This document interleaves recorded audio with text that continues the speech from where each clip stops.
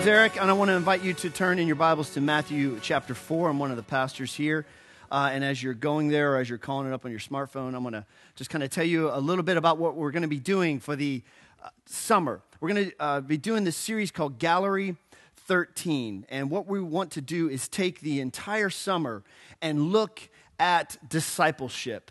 And we want to look at discipleship through a very particular lens.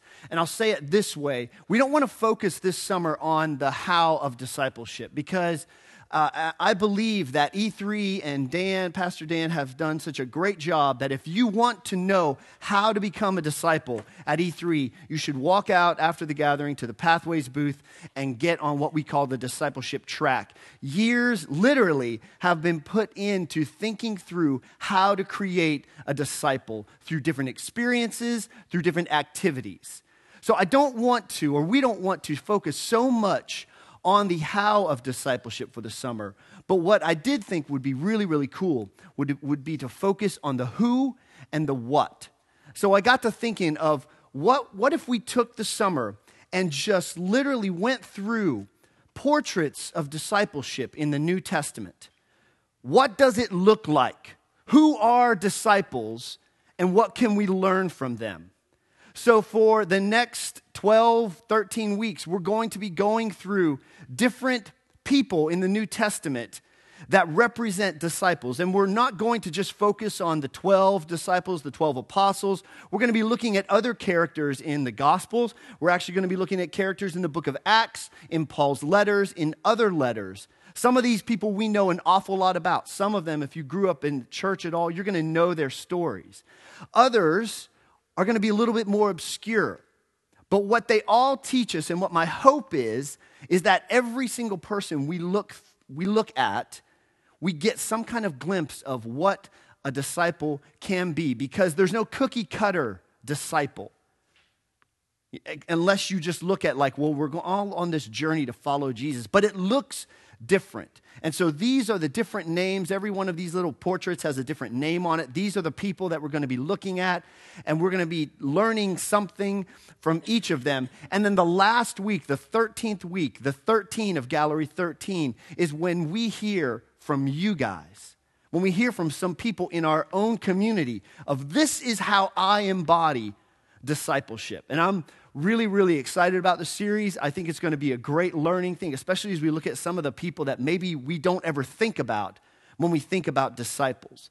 But we're going to get started today, and I want to get started by telling you a story about a guy named Larry Walters. This is one of my favorite stories of recent history, and you might have heard it before. But Larry Walters always dreamed of flying. He grew up as a kid wanting to fly, and he tried to become a pilot, but he couldn't because his eyesight was too bad, so he was a truck driver. But he never lost the dream to fly. Larry lived in California, lived in the Los Angeles area, and one day in 1982, Larry decided to do something about his flying dream, and he had been concocting this dream for a while. And so Larry went out one day and he got his favorite lawn chair. And to his favorite lawn chair, he attached 45 helium balloons. And then he went and he sat in his lawn chair and he strapped himself in. And he got all of the things that you would get if you were going to do something like this. He grabbed his sandwiches to eat. He grabbed a CB radio. He grabbed a pellet gun. And he grabbed some beer. Larry's thought was this. He always wanted to fly. He attached all these balloons, and he was thinking that when they cut the tether, when they cut the rope, that he would, float up a few hundred feet, and he would be able to achieve his dream of flying.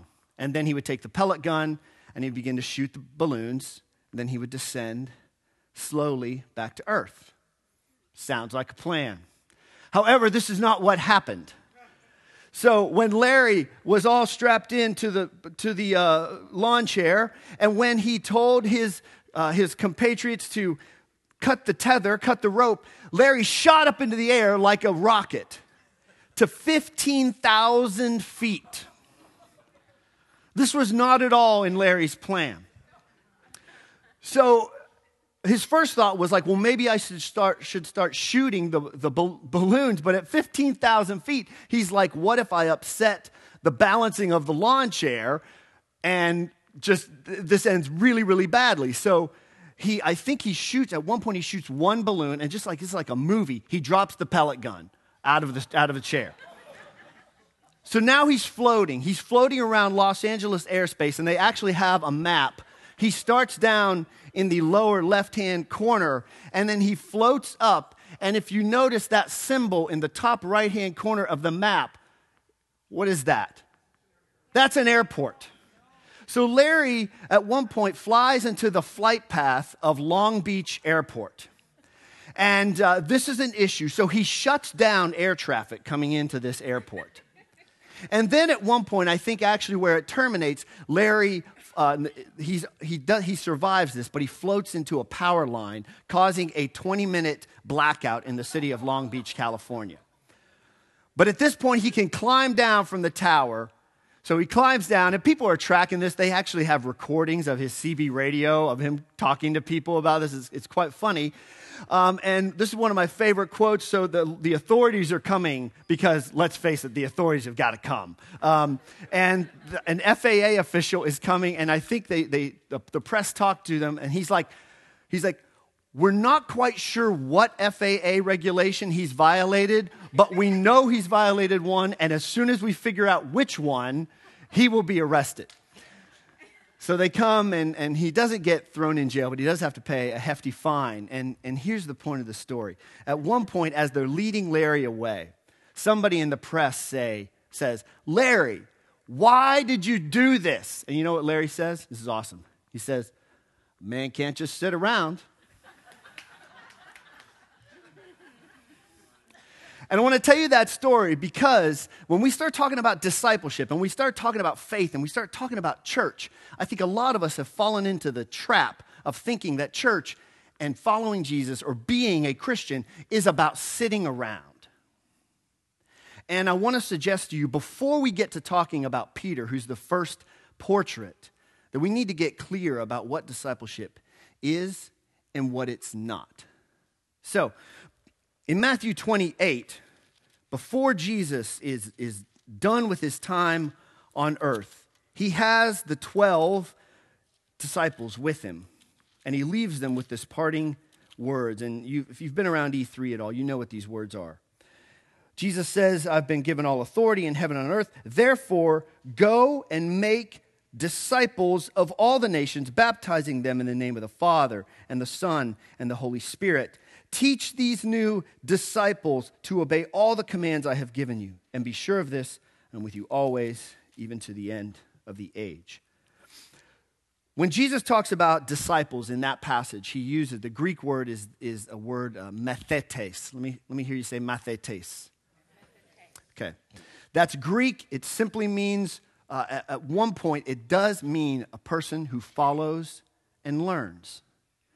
But I want to tell you right off the bat that if you just stay there, if you just stay at the idea of a disciple is a learner of Jesus, a follower of Jesus even, then you're in danger of producing a life that is just a man who is sitting around or a woman who is sitting around. And that the concept of discipleship, as Jesus is trying to communicate, and as the New Testament is trying to tell us, the concept of being a disciple is amazingly more active and even revolutionary and subversive than just being a follower, just being a learner. And to do that, we need to take a little bit of a step back, and we need to kind of get at what Jesus' followers might have heard when they heard that word, mathetes. Because to them, when Jesus uses the word, they're going to have a particular reaction to it based on their culture. When Jesus says mathetes, they have a very specific point of reference that comes up for them. And it starts with this idea of what we would call the rabbinical system. Now, Jesus gets called rabbi in the Gospels. And in his culture, rabbi really simply means like a wise man, a master. It's not an official job description. He doesn't work for the synagogue. He's considered to be a wise man, a teacher who travels around from town to town, and he finds students. They learn from him. But I want to look at the rest of the Hebrew Jewish educational system, because the way they understood what learner meant, especially when it comes to spiritual stuff, is very, very specific, and it really blows up and explodes the idea of what a disciple is or could be. And it looks basically like this. When you were about anywhere from 4 or 5 to 10, you entered the Hebrew religious educational system. And you started off with something called Bet Sefer. So from 4 or 5 to 10, you started learning the Torah. Now the Torah for the Jews are the first 5 books of our Bible: Genesis, Exodus, Leviticus, Numbers, Deuteronomy. In my Bible, that's about 170 pages. 4 or 5-year-old kid enters Bet Sefer and they begin to learn Torah. By the time they're done, they have memorized the Torah. 175 pages of 2-column text in my Bible. They memorized it. That was the goal. They immersed themselves in this stuff. This was their life. They soaked it in. They breathed it in. They breathed it out. Now, if you were good at memorization, if you excelled at Bet Sefer, you went on to the next level of Hebrew education, which was Beth Midrash. And this lasted from 10 to 14. Now, at this point, you memorized, guess what? The rest of the Old Testament, which in my Bible is about 700 pages. You memorized it. And you also began to learn the Hebrew method of interpretation and commenting. So just to pause for just a second, when you hear these stories about Jesus being in the temple and talking with his elders and talking about the Bible, and he's like teaching them and asking questions, I used to think that was some kind of a sign of Jesus' divinity, that, oh my gosh, he's this little kid. And Jesus was that, but he was also a product of his educational system. He was trained to be at 13 sitting around and going, this is what I think this passage means. This is what I think this passage means. Now, at the same time, there is a selection process going on. If you don't do well at one level, you don't go on to the next level. You get mustered out, so to speak. And at this point, after Beth Midrash, if you are not cutting the mustard, so to speak, you get sort of channeled off into the family business. You get mustered out of Hebrew school because jobs have to get done, and only the best of the best can go on to the next level.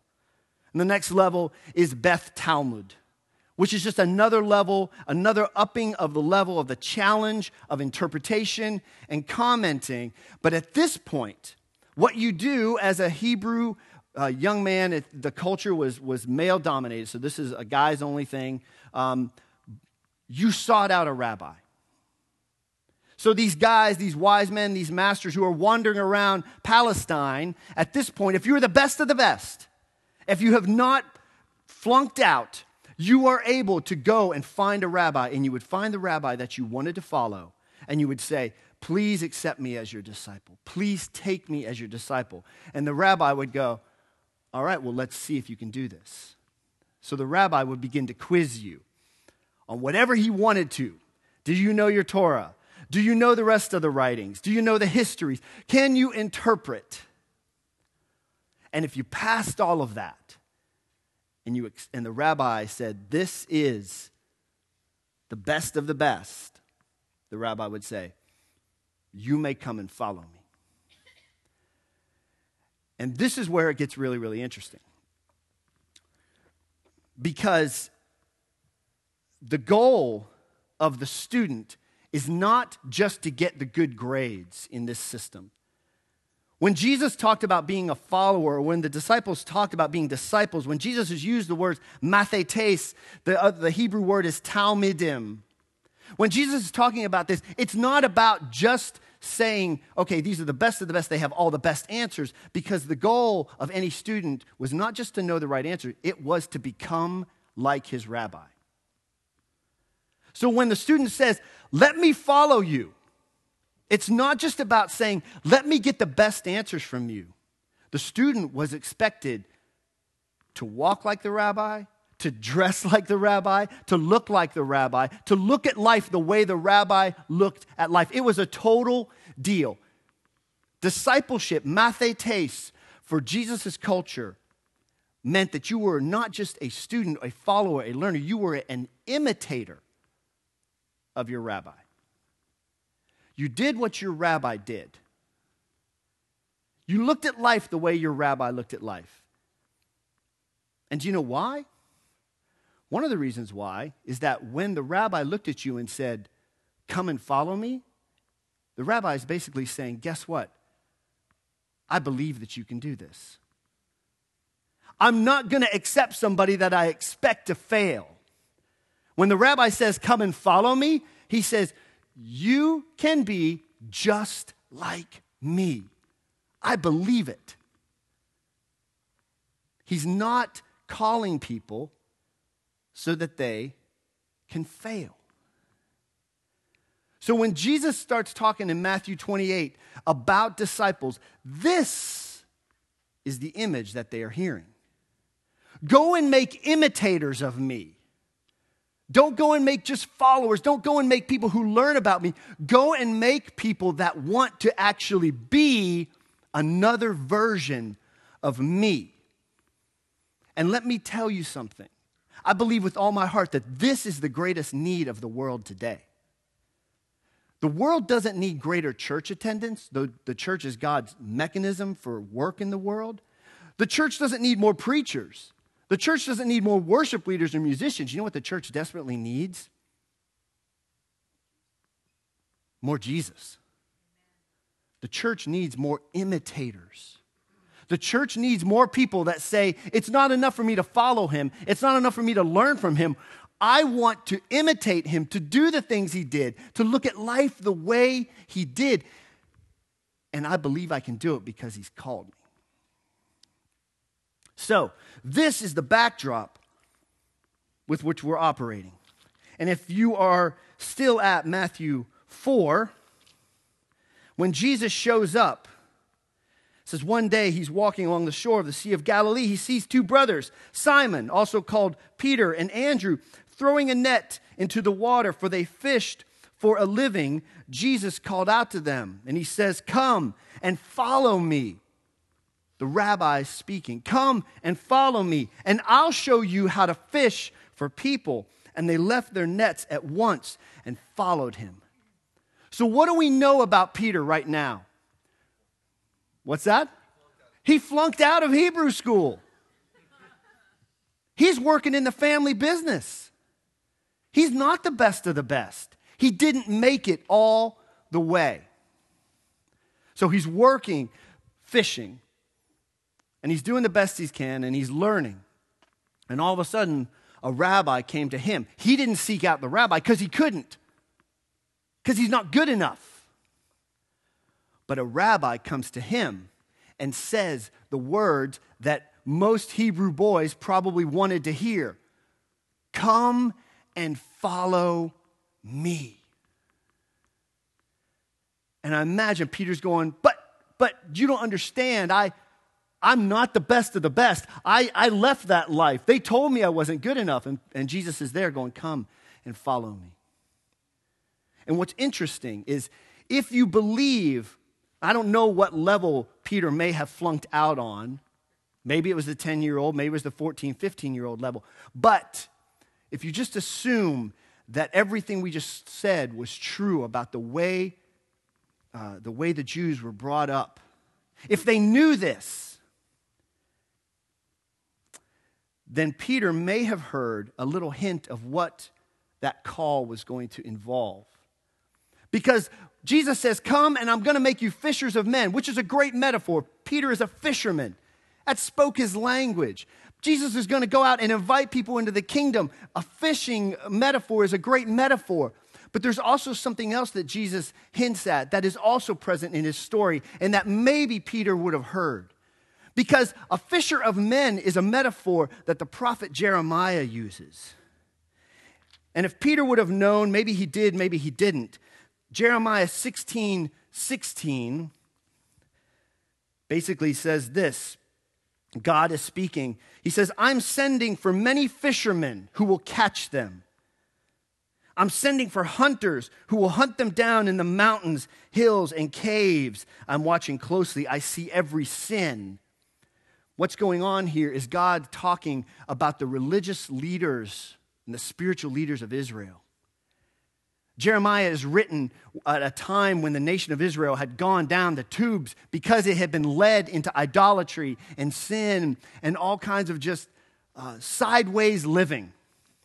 And so God says, I'm going to send some fishermen, and they're going to find the leaders who have done this, and I'm going to deal with them. And that's exactly what Jesus ends up doing. He goes to the religious leaders of his day and says, you have led the nation wrong. And so maybe if Peter knew his scriptures the way he could have, not only would he have heard the rabbi saying, come, but he would have heard the rabbi saying, it's going to be hard. We are going to go to the corridors of power, and we're going to tell them that God is not happy. Because when Peter would have heard fisher of men, his mind would have gone, I remember fisher of men. Who said that about fisher of men? Jeremiah said something about fishers of men. Where was that? Oh, yeah. We're going to go after the leaders. But he still does it. Why? Because the rabbi said, I've got confidence in you. I'm calling you because I believe that you can do this. So let's fast forward a little bit and see what else we can find out about Peter and how he embodies discipleship. Peter is and a lot of people really love Peter. He's not my favorite. He is crass. He's outspoken. He has humble beginnings. He makes a lot of mistakes, and that's okay. In Matthew chapter 14, Jesus has just been out doing some ministry. He tells the disciples to go get in a boat and take the boat across the Sea of Galilee. Storm comes up. Disciples get freaked out. They get really freaked out when they look up, and who comes walking across the water but Jesus. So they're like, I'm really freaked out about this. And Jesus is like, it's cool. Don't worry about it. Then Peter called to him, Lord, if it's really you, tell me to come to you walking on the water. Why? Because his rabbi's walking on the water. And if he's expected to imitate his rabbi, then what should Peter be able to do? Walk on the water. So Jesus says, yes, come. To which point Peter said, I was only kidding. No, Peter went over the side of the boat and walked on the water toward Jesus. But when he saw the strong wind and the waves, he was terrified and began to sink. Save me, Lord, he shouted. Jesus immediately reached out and grabbed him. You have so little faith, Jesus said. Why did you doubt me? Now, interestingly enough, why did you doubt me? That's what the New Living Translation, which is what we use here at E3, that's what it says. But the actual original Greek is a little bit more ambiguous. And if you were to pick up other translations of the Bible, what you would see is that they would say that Jesus said, why did you doubt? Why did you doubt? And if you circle back to what might be going through Peter's mind at some time, Jesus said, I'm calling you to be my disciple. I'm calling you because I believe that you have what it takes to be like me. And you can almost understand Jesus' question to Peter is like, not so much, why did you doubt that Jesus, I could hold you up? But Peter, why did you doubt that you couldn't walk on water? Peter, I called you. Peter, I told you, you can have confidence. I have confidence in you, Peter. So maybe Peter's doubt wasn't so much that Jesus was somehow letting him down. But Peter's doubt was that I don't have what it takes to imitate my rabbi. And Jesus says, you shouldn't doubt, because if I called you, I will give you what it takes to get the job done and be like me. Because do rabbis call people to fail them? No. Rabbis call people to imitate them. So a few chapters later, Jesus begins to tell his disciples, hey, there's going to be bad things that are going to happen to me. I'm going to go to Jerusalem. I'm going to be arrested. I'm going to be tortured. I'm going to be crucified, executed by the state. Peter speaks up at this point and gives his 2 cents to the situation. And he says, heaven forbid, Lord, this is never going to happen to you. And then Jesus says, what? Get behind me, Satan, to Peter. Which I got to believe that being called Satan by Jesus has got to be like way down here in life experiences. I don't know a lot about the world, but I'm pretty sure you never want to be called Satan by Jesus. You're a dangerous trap to me. You're seeing things merely from a human point of view, not from God's. So at this point, Peter, the first disciple to be called, the one who's supposed to get Jesus and imitate him, drastically misunderstands Jesus and does not know what he's up to and calls it completely wrong. That's a big mistake. Moving on in Peter's life, they do go to Jerusalem. And after the Last Supper, which we take our sacrament of communion for, Jesus reiterates what's going to happen. It's going to be bad, and it's about to happen now. And then in the Gospel of John in chapter 13, Jesus says, all these things are about to happen, and you're not going to be able to go with me. You can't go with me now, but you will follow me later. And Peter, good old strong-willed Peter, good old Peter that always has something to say, he says, why can't I come with you now, Lord? I'm ready to die for you. And then Jesus says, die for me? I'll tell you the truth, Peter. Before the rooster crows tomorrow morning, you will deny 3 times that you even know me. And guess what happens? Peter denies Jesus 3 times. 3 times people walk up to Peter and go, you look like, aren't you? You kind of talk like, you have like the right, Christian Lifeway t-shirt. You got a Jesus fish on your car. You look like you could be one. And what does Peter say? Nah, ain't me. That's not me. But they're like, but you sound like him. Didn't I see you? And Peter's like, no, you got another guy. That's not me. That's not me. The first called, the guy that Jesus said, you can be like me. I give you the confidence. I've got confidence in you, Peter. You can do this. He's been with him 3 years. 3 years walking around Israel.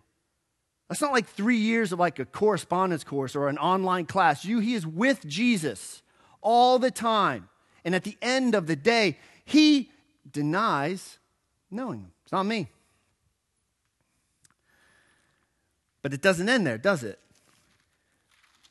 John chapter 21, Jesus has been resurrected, and he comes back to the disciples, and probably critically, for all of his mistakes, Peter doesn't opt out of the system. For all of the things that he does, when Jesus shows up with the disciples, Peter's there with them. He doesn't run. He doesn't just throw in the towel and go, well, I guess I'm just not good enough.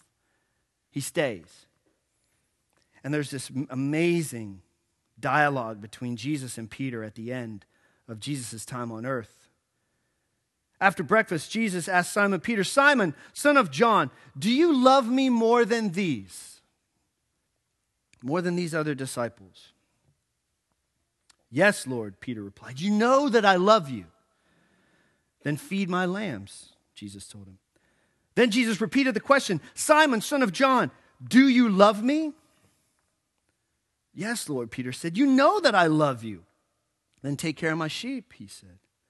Then a third time he asked him, Simon, son of John, do you love me? Peter was hurt that Jesus asked the question a third time. And he said, Lord, you know everything. You know that I love you. And Jesus says, then feed my sheep. How many times did Peter deny Jesus? How many times does Jesus ask Peter if he loves him? Most theologians think that this is just an absolute reversal of Peter's denial. Peter, you denied me 3 times, but I'm going to invite you back 3 times. This is Peter's restoration. This is Peter's commissioning to say, Peter, you denied me. Peter, you misunderstood me. Peter, you lost confidence in what I said about you. But guess what, Peter? The mission is still the same. Feed my sheep. Do something. Don't just sit around. The rest of Peter's story vaguely looks like this. Peter becomes a church leader along with Paul and James and John. He is intricately associated with the church at Rome, which becomes the Catholic Church over time. He is eventually, tradition says, crucified upside down. Because he says, as he's getting ready to face the cross, he says, you can't crucify me in a way that my rabbi was. I'm not worthy of it. So they crucify him upside down. He suffers and dies for the faith. And that is Peter's story. Most theologians also call Peter the representative disciple. So when you're reading the Gospels, well, a lot of times what the Gospel writers do is what Peter does is what the 12 are doing. The questions that Peter has are the questions that the 12 have. It's just like kind of a literary device. We can't have everybody asking questions of Jesus. So we're going to note the times that Peter asks the questions of Jesus. And that's the representative disciple. Peter is the representative of the disciple of the 12 and of the disciples of Jesus in the Gospels. And I want to suggest to you that Peter is a representative disciple of us today. That what Peter did and does through his successes and his failures are our successes and our failures. That we have all known parts of Peter's story, and I would simply ask it this way. How many of you have ever doubted Jesus' confidence in you? Have you ever questioned if you have the ability to actually be an imitator of Jesus? If Jesus said, walk on water, you're my imitator, you can do this, would you get out of the boat? Or would you say, I can't do it? Have you ever doubted Jesus' confidence in you to be like him? Because that's Peter's story. And I think that's our story. How about this? Jesus says, I'm supposed to be crucified. I'm supposed to be tortured. Peter's like, nah, Jesus, you got it wrong. Have you ever misunderstood Jesus? Have you ever been praying or been in the church or been in a growth group or read your Bible and you felt like maybe I should do something? I feel like God's calling me to do something. You're like, nah, that can't be it, Jesus. You got to be wrong about this. Has there ever been a time in your life where you feel like God's asked you to do something and you have flat out said, either you're wrong or I'm just misunderstanding you? And eventually you've woken up and you've got the equivalent, not so much of get behind me, Satan, but you've gotten the sense of like, you had no idea what God was up to at the time. And you're like, oh, did I miss that? Because if you have, that's Peter's story and that's your story. Or how about this? Have you ever been somewhere and someone's been like, you kind of look like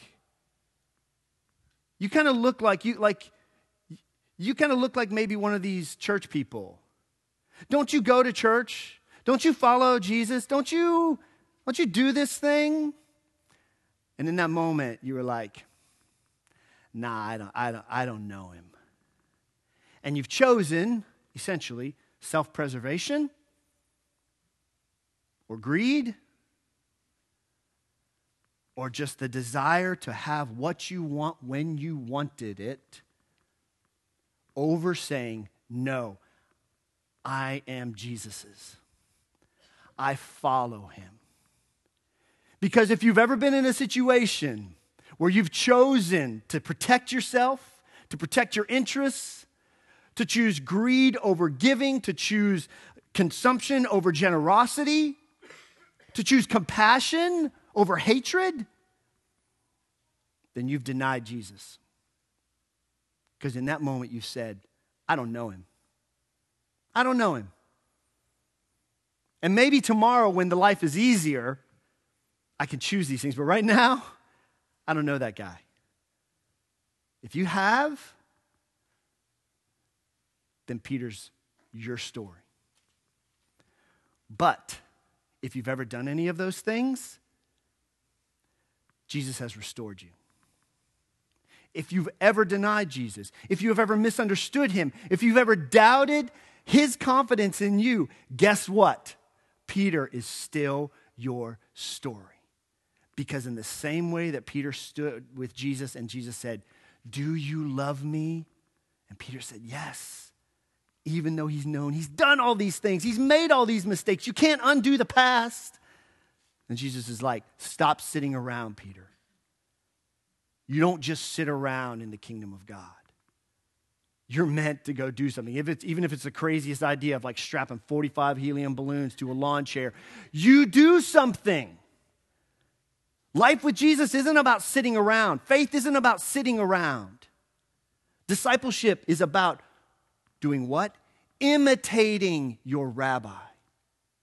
If Jesus walked on water, as crazy as it is, that's what he expects you to do. If Jesus heals people, that's what he expects you to do. If Jesus teaches, that's what he expects you to do. Because he's the rabbi. And if you call yourself a disciple, that's your mission. Part of Peter's story is also that, say it this way, is that Jesus changes his name from Simon to Peter. Peter means kind of rock. And he says, Peter, on this rock, I'll build my church. And guess what? Jesus is still building his church. We're all Peter. We're all little rocks. And Jesus has confidence in all of us. Not because we're great, but because he called us. It's not because we bring so much to the table. Peter didn't bring much to the table at all. Jesus is just like, no, this comes because I've called you. And I'll give you the confidence. So in this first week, and what we're going to be doing is flipping over all these portraits. And the best way to maybe understand Peter for this first week is to say that a disciple of Jesus fails, but keeps following. Stumbles, but doesn't stop. And does not settle for just sitting around. Would you guys pray with me?